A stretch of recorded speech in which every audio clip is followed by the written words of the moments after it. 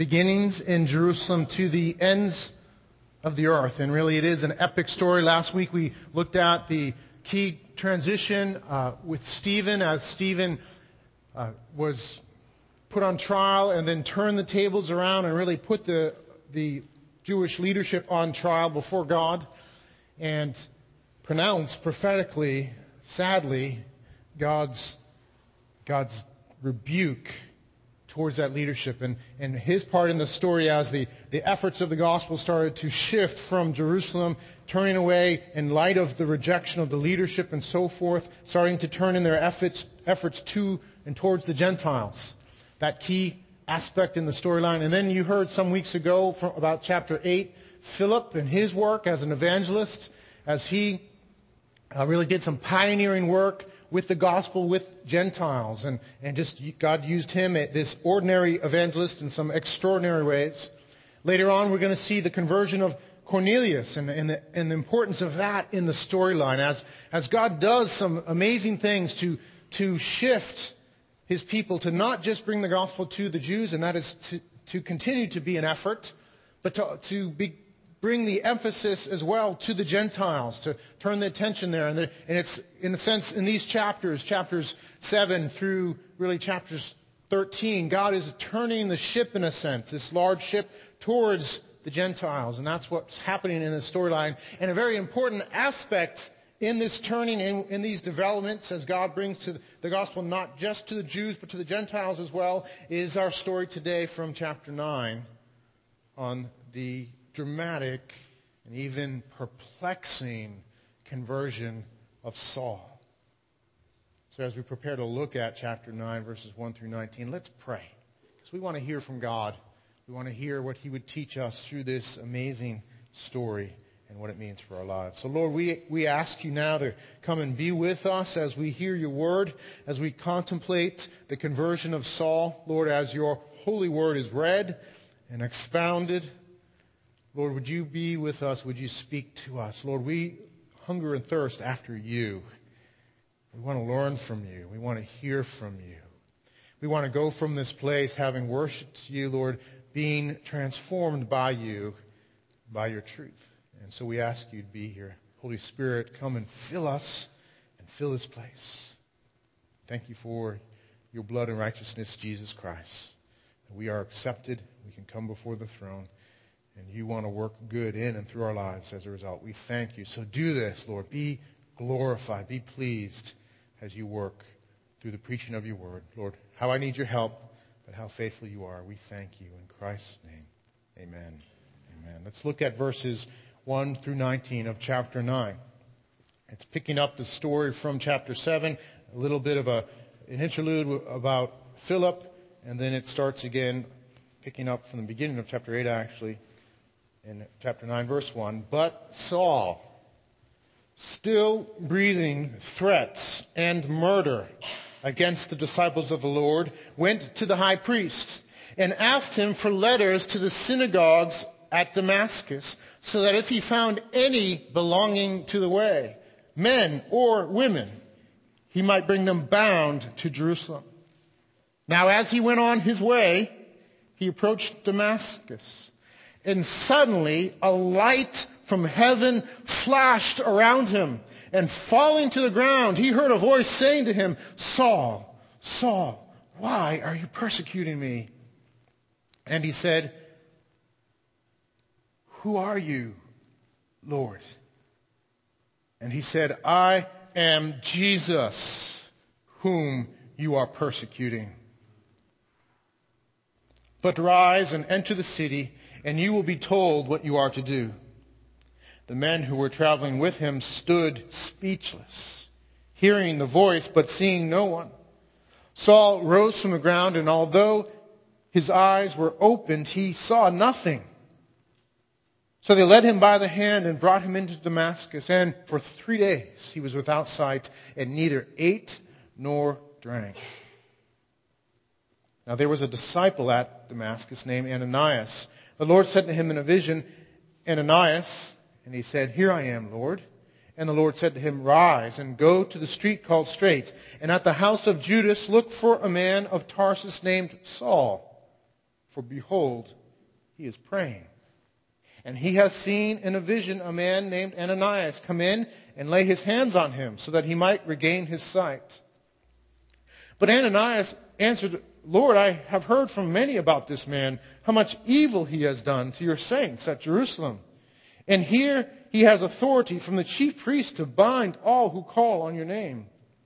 But the Lord said, Go, for he is a chosen instrument of mine to carry my name before the Gentiles and kings and the children of Israel.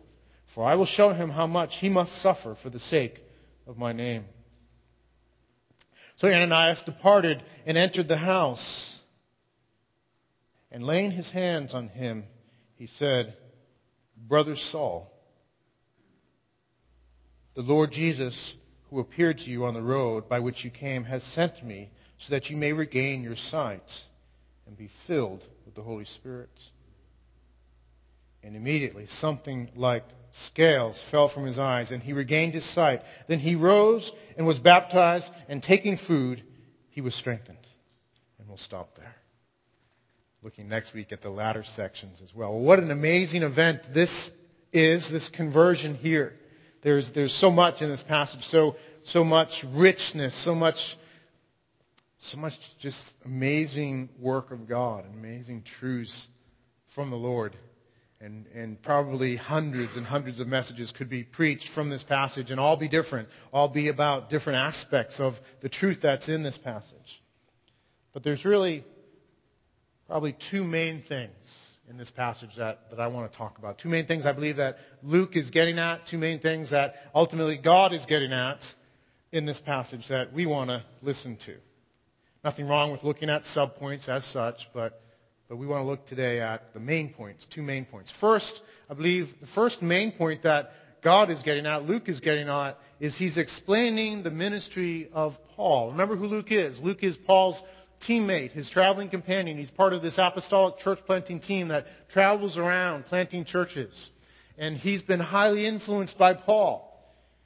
And in many ways, the Acts of the Apostles are not only an explanation of how the gospel went forward through the apostles and through the church in the power of the Spirit, but it's an explanation of the ministry of Paul as that gospel started to go to the Gentiles. And Paul was involved with a very controversial ministry at the time that Luke was a part of. He was involved in bringing the gospel to the Gentiles, and he was making statements along with others. He wasn't doing this by himself, but he was probably the chief proponent of this. He was making statements that people could be reconciled to God, could know God, could walk with God, could experience the promised salvation of Scripture without having to come under the law of Moses. And that was controversial because that's all they had known. That's how they understood the Scriptures at the time. And he was reaching out with this message to the despised Gentiles. And they were despised, by and large, by the Jewish people. I'm not saying Scripture advocated that, but that's what was going on. They were despised. They were despised by the Jewish people for a couple of reasons. One was that the Gentiles, by and large, pretty much, well, I don't want to say entirely, but by and large, had rejected God as their God. Had rejected God and His good and holy ways, and they had turned from Him. And as a result, their cultures were full of things that were wrong and evil, horrible things. And they, as the Jews, were aware of these things, and so they despised the Gentiles in their way of ignoring God and going their own way. They also despised the Gentiles because the Gentiles had been means of great oppression towards the Jews over the years. Not only earlier on, in the early history of Israel, but in the exile, and then after that, the Romans and the Greeks and so forth had done terrible things to the Jewish people. And so they despised the Gentiles as such. And so the idea that these Gentiles could come to God and be part of the people of God and saved was just horrendous to them. That they could come without coming under the law of Moses. It was controversial. And Paul was an important part of this. And so Luke in the book of Acts is helping us to understand how this came about, to understand how Paul would be doing what he's doing, to help us understand that, to see how ultimately God was the one who had done this thing, so that people would understand that. And so this conversion, the conversion of Paul, is a very important aspect of that, of understanding what was going on, how it came about, how God had done it. So one of the main points here is that we might understand the conversion of Paul or Saul. Paul's his Roman name, Saul his Jewish name. Understand his conversion and how that fits in God's plan in bringing salvation to the Gentiles. Thank God for that. But also, secondly, with that, and it goes right alongside, that we might learn something about our conversion. This is a wonderful story of Paul's conversion, but it's also a template, really, for every Christian's conversion. And there are things for us to learn in here. And actually, Paul himself understood his conversion as, yes, unique, but also exemplary. So he says in 1 Timothy chapter 1, I think we have this to project, the saying is trustworthy and deserving of full acceptance, that Christ Jesus came into the world to save sinners, of who I am the foremost. But I received mercy for this reason, that in me, as the foremost, Jesus Christ might display his perfect patience as an example to those who were to believe in him for eternal life. Paul recognized, contemplated the wonder of his conversion and salvation, seeing himself as the foremost sinner, which I perhaps would say every believer should see as well themselves, but also as an example of the mercy of God to all who have come to Christ. So we are to marvel at God's mercy on Saul, but also marvel at God's mercy to us. And to recognize this basic truth that God spectacularly turns our lives around for great good. God spectacularly turns our lives around for great good. That is probably one way to sum up this section of Scripture. So we'll look at the life of Saul. We're going to look at what happened. We're going to look at, I think you have this in your notes, we're going to look at Saul corrupted and confused, confronted, converted, comforted, and commissioned. And sorry for those who only want 3 points. These 6 or 5 points fit better with the passage. We're going to look at his conversion and consider these things, these different C's. Corrupted and confused first. We've met Saul. We've met him previously. And we see in chapter 9 at the beginning him reintroduced, and he's still the same guy he was in chapter 8. It says, but Saul still breathing threats and murder against the disciples of the Lord. He's breathing threats and murder, and he in Jerusalem had been going house to house and dragging men and women out of their homes and putting them in prison, and they were getting the death sentence. At least some of them. We don't know how many, but he was casting his vote for them to be put to death. He's doing that in Jerusalem, and in his zeal and in his breathing of threats and murder, he's extending his purge from Jerusalem to Damascus. He wants to go to Damascus. He wants to extinguish this whole movement. He wants to eliminate it. And so he goes to Damascus. He extends it to there. And most likely, by the way, Paul and his companions had to walk to Damascus. They didn't tend to ride horses like we think. They would walk most places. They would have a donkey to carry the burdens, but they would walk. And it was a 6 days journey to Damascus.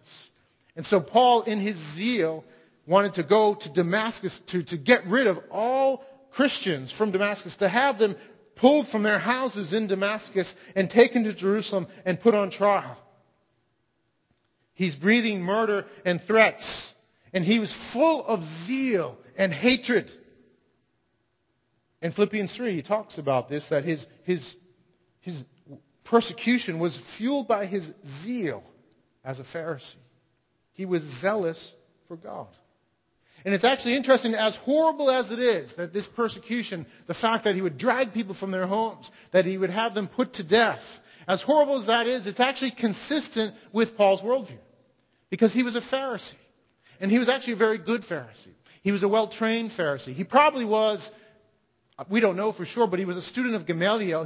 Gamaliel was one of the chief rabbis of the time. And Paul was likely the heir apparent to Gamaliel. So he was a guy who was going to have a major influence in Judaism as a Pharisee. He was zealous. And their understanding was that God had called his people under the Mosaic covenant to be His people. And that you were there by birth, symbolized in circumcision, but you would maintain your righteousness before God and stay in the covenant through your obedience to God. So you had to be righteous. You had to practice law to stay in the covenant belonging to God. And that they had as a nation to be careful, to be pure, because they understood their history. Had they not been exiled as a nation for disobeying the covenant, for disobeying God? And they came back from that exile with renewed zeal to guard the law, to make sure that they kept the law so that they wouldn't be exiled. And here was this sect that was saying you don't have to keep the law in that way. That's not how you're saved. You're saved through faith in this guy Jesus, who himself was loose with the law, at least according to the Pharisees, was loose with the law. And more than that, he was not only loose with the law, but he proclaimed blasphemies that he was God. And we know that he was not the Messiah because he was crucified. And we know in the Scriptures that cursed is everyone who's hung on a tree. He was obviously cursed of God. So this movement that's growing in fame and influence must be snuffed out for the sake of the purity of God's people and the purposes of God and for the salvation of God. And Paul probably even thought that he was helping to usher in the final salvation and preparing the way even perhaps for the Messiah to come back by keeping them pure and holy. So he was zealous in his ways. The only problem is that all this was Paul's thinking, not God's. This was all Paul's thinking. He had missed God's way. And he had established his own way. And he was seeking to establish and maintain his own righteousness and the righteousness of his people by themselves, by their own actions. And they had turned away from God. And we know through Jesus' teaching that they actually missed the law. They were not keeping the law. Paul had totally missed it. He was establishing his own righteousness. He was a person corrupted by the sinful nature and confused about the nature of God. He was corrupted and confused, and therefore, sooner or later, compelled to do things that are wrong. And in his case, things that were very, very wrong. He was compelled to these dastardly deeds because he was corrupted and confused and missed the way of God. And was zealous for his own way. And it's really looking at the life of Saul and thinking about him a little bit and realizing this is a chief student of Gamaliel. This is one of the top students and a man that you would think would be full of virtue and goodness. And yet he was the chief enemy of the church because he was following his way, not God's way. And that should scare us. Because if this man could do such terrible things, then certainly any human being in our corruption and confusion, apart from God's intervention, can do terrible things. God forbid anyone ever do anything like this. But that same corruption and confusion, apart from the intervention of God, is in us.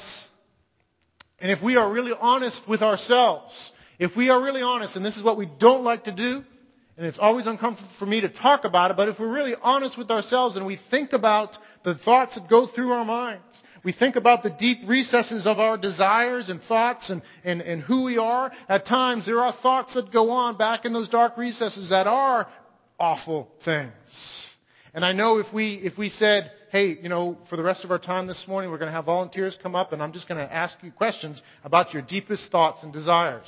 And we're just going to probe that together before the congregation. And we'll ask and we'll try to get to the bottom of what was going on and have you just say, first question, what's the worst thing you ever thought or did? Would any of us really want to volunteer that? I don't think so. The reality is that when we start to probe our own hearts, if we were to come out and be public with the things that we've said and done, the rest of the group would be shocked and disgusted. That's the honest truth.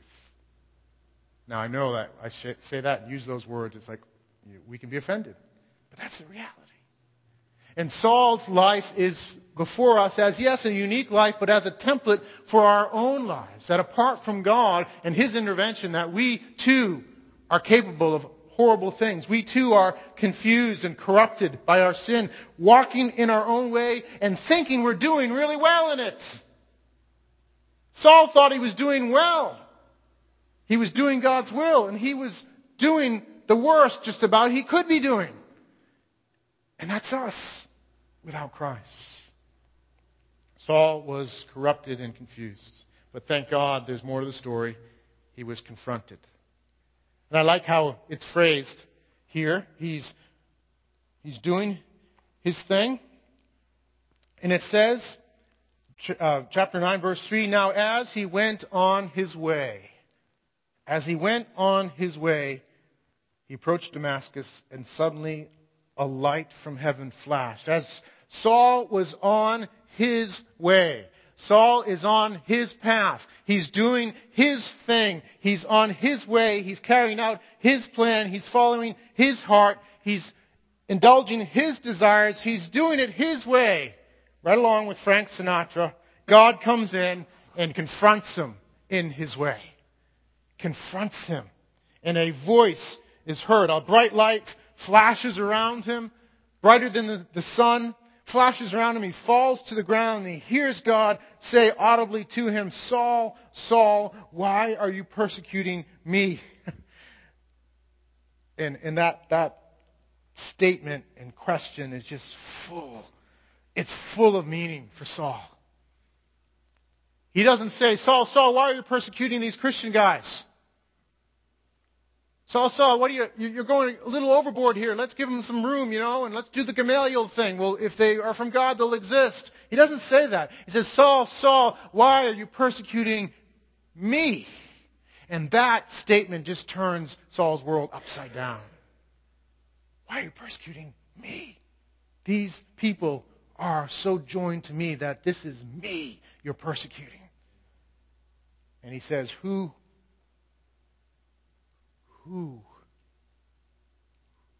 are you, Lord? Who are you, Lord? I think he knows, but doesn't want to know. Who are you? Lord, he calls him, recognizing this is not a man, this is God appearing to me. Who are you, Lord? I am Jesus, whom you are persecuting. What a confrontation for Saul in that moment. What a confrontation. And that is not what he wanted to hear, by the way, obviously, from this vision. That is just the opposite. And can you imagine for him at that point all that was going on? I mean, can you imagine that moment? I mean, not only the flash of light and all that, but the voice, and then what the voice says. Saul, Saul, why are you persecuting me? Who are you, Lord? I am Jesus, whom you are persecuting. And I don't know, I can identify with Saul, I guess, because I think about that. You're in that moment, and you've just realized that all your plans and all your efforts, all your intentions are backwards. And you've recognized at that moment that this is epic fail right now. This is epic fail. I'm experiencing epic fail right now. That's kind of a term that's used a little bit out there. Epic fail. Just the completely doing like the worst thing you could do. Have you ever had a moment in your life like that where you've done something and you just and I know for me it's just this feeling that comes over. It's like, oh no, I'm in trouble. Oh no, all those plans I had, for the rest of the day, they're turned upside down. I had an epic fail to some degree recently. Some of you guys probably already know this. I'm out earlier in the summer cutting wood with my chainsaw, which I've done for years and years, and cutting a little tree down, and apparently doing it unsafely. And I cut the tree, and then it kicks back or whatever. I feel this pinch, look down, and just recognize, okay, we got epic fail going on right now. I've just cut myself with the chainsaw. Thank God I was okay, but I just, at that moment, that moment right then, it's like, oh no, what has happened? I guess we're not going to be able to go to the ice cream store today. All my plans are changed. I'm in trouble.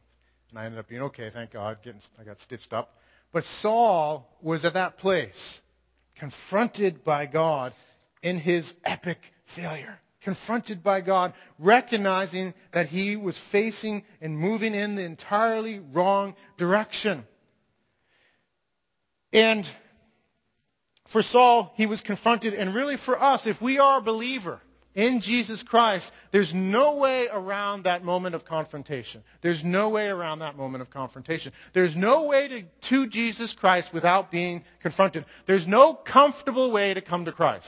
I'm sorry, I wish I could make a comfortable way. I wish there was just a way that was just really easy and everyone could come to Christ and not get mad at me for saying things about sin and the cross and all that. But there is no comfortable way. We must be confronted. God confronts us because we go on our own way. And our own way is not the right way. Our own way, as good as it may seem, is not God's way. And it's an offense to God. It's wrong. And if left to ourselves, it will produce terrible, terrible things. And so in every believer's life, there must be a confrontation. Now, for some of us, it's a sudden, boom, confrontation, a moment where, like Saul, where, boom, oh, I've done it all wrong, and we repent. Others, it can be a dawning realization that, you know what? I've been living epic fail, and I need change. For every believer, for everyone, there is this confrontation. When we see God in His truth, and then we see ourselves in light of His truth and His ways, and our world gets turned upside down. It can happen many ways, but at the core for the believer, it comes through the revelation of Jesus Christ. We see Jesus, and we see ourselves in light of Jesus. And there's a couple things that go on in that confrontation. We see in timing, I'm not sure how it always works out, but the biggest thing really is we see Jesus and who He is. We see His truth. We see His goodness. We perhaps see His holiness, His power, His glory, His love, His kindness, patience, goodness, these different aspects of who He is, and that He died for sins on the cross and rose again. And as we look at Jesus, we see Him, but we see ourselves. And there's a confrontation that goes on. I'm not Jesus. I'm a sinner. I'm living apart from Him. I'm living in rebellion against Him. There's a confrontation for us that is just as significant, perhaps not as dramatic, but just as significant and very much like Saul's confrontation with Jesus, where his world gets turned upside down. So to be a believer is to have been confronted by Christ. And I would add, to continue to be confronted by Christ, because He doesn't give up working on us. There's more work. But to be confronted. And if you are yet to be a believer, you must yield to this confrontation. And I would trust that He's even doing that right now, confronting you, if He has not been doing it already. Confronting you. And we must yield to that. For that's what goes on in Saul's life. Not only is Saul confronted, but he is converted in that confrontation. He's converted. It says that he has this encounter. He's struck blind. The men lead him into the city. He does not eat or drink for 3 days. He prays. Can you imagine that? 3 days not eating, but 3 days not drinking. That's the most you can do humanly possible. He goes into the city. So he has been confronted, and there's something going on in his life. He's wrestling with all that's been said. And he's going through this turmoil. And somewhere between those words, Saul, Saul, why are you persecuting me? And then his interaction with Ananias, or even earlier, Saul is converted. He's changed in his basic orientation. He's changed. And we know that he's changed because when Ananias says, Lord, this guy's a troublemaker and you want me to go pray? And God says, go. And I'm going to use him. And then Ananias goes and he calls him Brother Saul. So Saul is changed. He's converted. Somewhere there, his perspective is changed. And oh boy, I would, if only we could have put a tap into his brain in those moments between he heard those words and then Ananias spoke to him. Can you imagine? This guy's a genius. He's got the Old Testament memorized. He's thinking in terms of biblical theology as a Pharisee, and now Jesus turns it all upside down, and he's probably just processing things. I mean, volumes and volumes of theological works are being written in his brain. Just coming out. I think. We don't know. That's speculation, but I think that's what's going on. I would love to have had a tap, because I couldn't follow what he was thinking. But he's just, all this stuff is going on. And more importantly than the volumes of theological truth that maybe he's rumbling through is this basic change in his orientation. Saul is changed. He's converted. And conversion is really change. It's change. And in Christianity, conversion is changing your perspective from loving and preferring sin and self to loving and preferring God and His ways. It's a change. And that change, that shift comes from putting our faith in God and in Jesus Christ. It's a change in our orientation. Now, it doesn't mean we never sin again, but there's a different orientation towards sin. We no longer prefer sin and self. We prefer God and His glory. We've learned to not see sin the same way.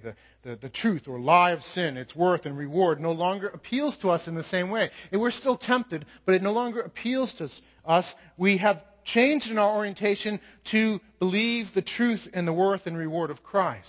And we don't ever, for believers, see sin the same way again. You still struggle, you can still sin, but you don't see sin the same way again.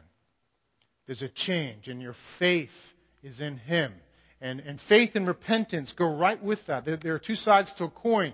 We see Christ and we believe that He is good. And we believe that He's died for our sins. And we believe it's worthwhile to follow Him. And therefore, since we believe that and we believe that our sin is not worthwhile, it's not a good thing, we don't want to sin anymore, we repent. Because if you believe something, you do something. You turn in your attitude. So faith and repentance are two sides of a coin that must go together. There's no way to take them apart. If you believe, you say, this is good, that's not. Therefore, I repent. I follow the good. And we do that in different degrees, different ways. We grow in that. But there's this, repentance is really, in Scripture, means a change of mind. We change how we look at life. We change how we look at sin. And that's what went on in Paul. He was converted. All that stuff that he had valued before now was rubbish compared to the surpassing greatness of knowing Christ as his Lord. All rubbish, as great as it was. And he was a great man in the world. It didn't compare. And I don't know if he thought through all that at that moment. I think he probably did. He recognized, all rubbish, I've been all wrong, but I don't care. I've got Christ. I want to live for Him. It's not necessarily an easy transition. It's a momentous change in us. It means death. It means death. It means death to our old attitude, our old beliefs, our old behaviors, our old identity. It's death. And when we come to Christ, we're so united with Him that actually all that old stuff is crucified with Christ. It's put on the cross where it belongs and condemned with Him. The old beliefs, the old attitudes, the old identity is condemned with Christ. Put where it belonged.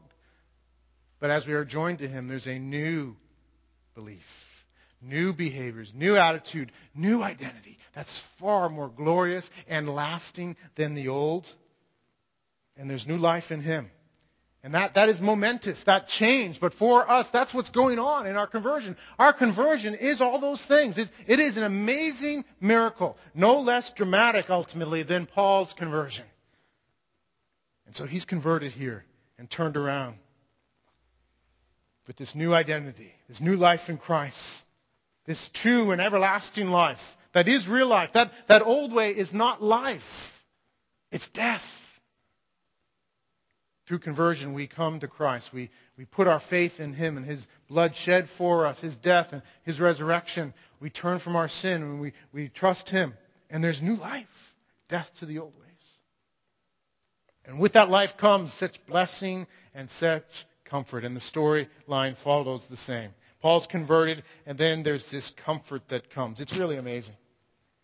It's really amazing the comfort that God provides to Saul here. Ananias goes to Saul. God actually speaks to Ananias to go to Saul. And Ananias is rightly afraid to go, because this is basically Osama bin Laden in your town. And God says, I want you to go pray for Osama bin Laden because he's come to Christ. You're not going to just say, okay. As an American Christian, you're supposed to go and pray for Osama bin Laden. You're going to be wary. And so Ananias knows who he is. He's wary, but God says, go. And he's been in the room at this place, at the house of Judas on Straight Street in Damascus, a street that's still there to this day. He's there, and he's been praying for 3 days. And he's experienced this amazing, Saul has, this amazing spiritual roller coaster. I mean, just cannot imagine what it must have been like for Saul to be the chief enemy, the greatest enemy of the church, a dedicated, zealous Pharisee, a true villain and murderer of God's people, to be turned around and now to be a humbled and convinced believer. And Saul is there. It's just amazing. I mean, he's just going through so much, I imagine. I mean, he's got these scales on his eyeballs, too, whatever that is. He can't see. There's scales on his eyeballs. He's just going through amazing things. He hasn't eaten or drank anything for 3 days. He's been crushed beneath the rock that is Jesus Christ. He's crushed. He's undone. And Ananias walks in the house, lays his hand on him, and says, Brother Saul. Can you imagine what those 2 words meant to him? I mean, it's just a throwaway phrase in here, Brother Saul, but it's Brother Saul. Brother Saul. Brother Saul, this is the guy that was coming to drag Ananias back to Jerusalem and have him killed. This is the guy that had Ananias as an object of his raging fury. This is a guy who had considered Christ a curse. And now God comes through Ananias. God sends Ananias to Saul. And the first thing Ananias says is, Brother Saul. What amazing comfort from God. And this man did not deserve it in the least. But God says because he had come to Christ and put his faith in Christ and God's great mercy and love for Saul, he had come to Christ and now he was his own. And so it was fitting that Ananias go and say, Brother Saul. And call him brother. How sweet those words must have been for Saul at that moment. And how sweet they should be for us to be called brother and sister from a fellow believer, the apple of God's eye, his people, to call us to brother and sister, to be included in Christ. And Ananias tells Saul that God has sent me. Where are we? Brother Saul, the Lord Jesus, who appeared to you on the road by which you came, has sent me so that you may regain your sight and be filled with the Holy Spirit. So Saul, not only are you brother Saul, but I'm letting you know that Jesus has sent me to you to pray for you. That God cares for you in His amazing comfort and has sent me to you to bring comfort, to pray for you, to pray that you can see again and that you might be filled with the Holy Spirit. Isn't it amazing what God does for Saul in this short amount of time? I mean, here is this awful man, and God confronts him and converts him and then brings this comfort to him. That's amazing comfort. Called brother. And Ananias prays for him, and he regains his sight. Those scales fall off. He's filled with the Holy Spirit. He's baptized. He's baptized as a sign and seal of his salvation, of his membership in this new covenant in Christ. Not the old covenant, the new covenant in Christ. God comforts him in these ways. And it is amazing. It is amazing if you follow the story. It's shocking. It's perplexing that God would have such mercy and comfort for such an undeserving person. But that is what we receive too, isn't it? Called brothers and sisters, healed. Though we might suffer in this life sickness, there is a healing we have in the resurrection that is guaranteed. We will be fully healed. We will have new bodies in a new creation forever. We are healed. We are filled with the Spirit. We are baptized into Christ. We belong to Him. All this comfort that we have, and we don't deserve it. And this storyline should cause us to be grateful. Grateful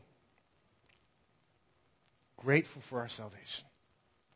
Grateful for the comfort that we have in Christ. This wonderful comfort The same comfort that Paul received, we have. He was comforted, confronted, converted, comforted, and one more key component in the story. And probably for the storyline, the most important component of what God did in Saul's life in these 19 verses. He is commissioned by God. He receives a commission from God. So God gives him a mission to do. He calls Paul to a mission.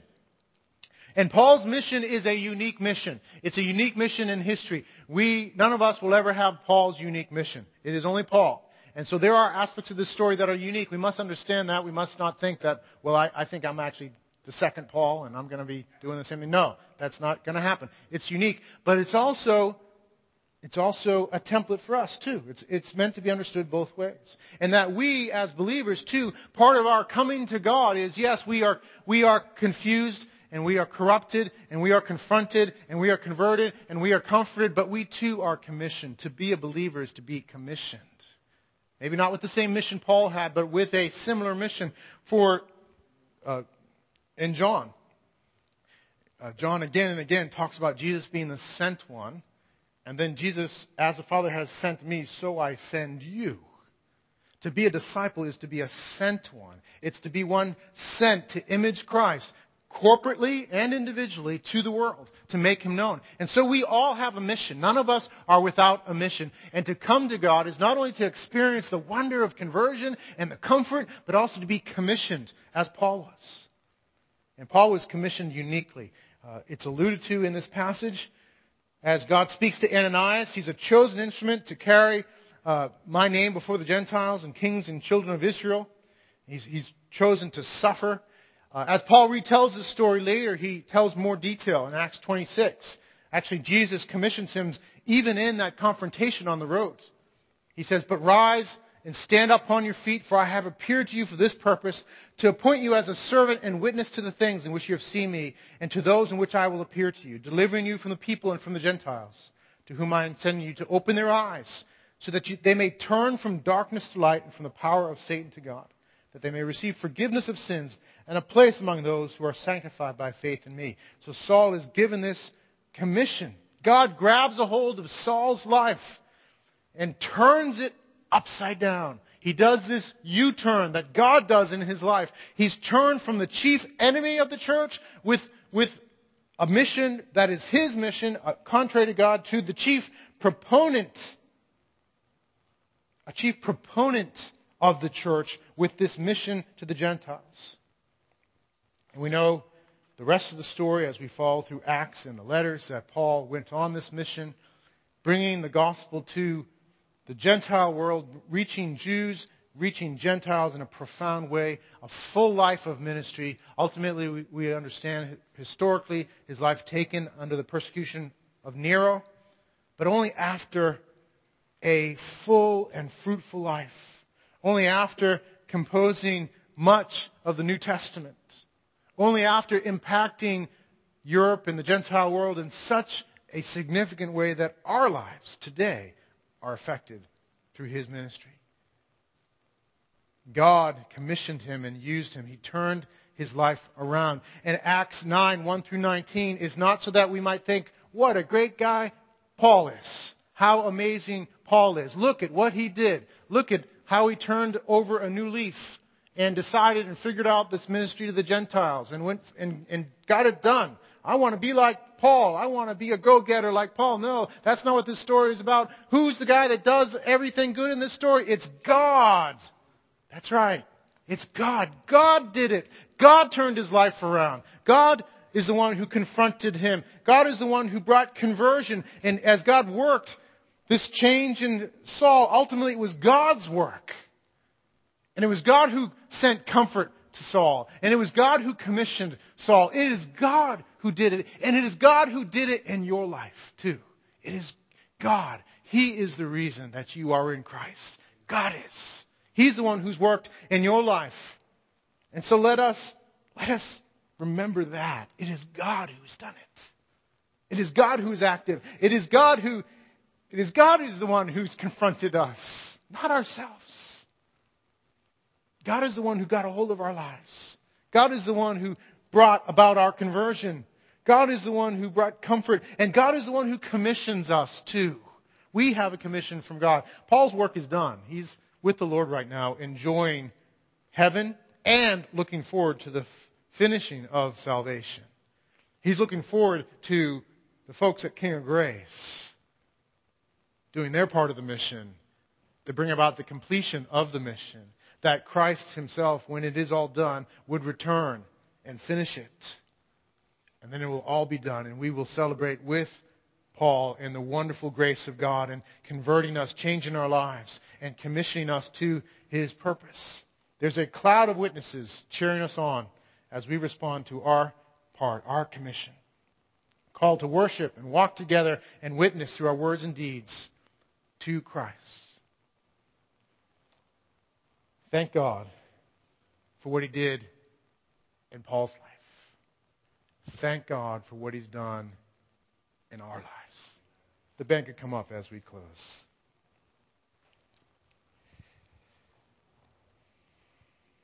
Lord, we thank you so much for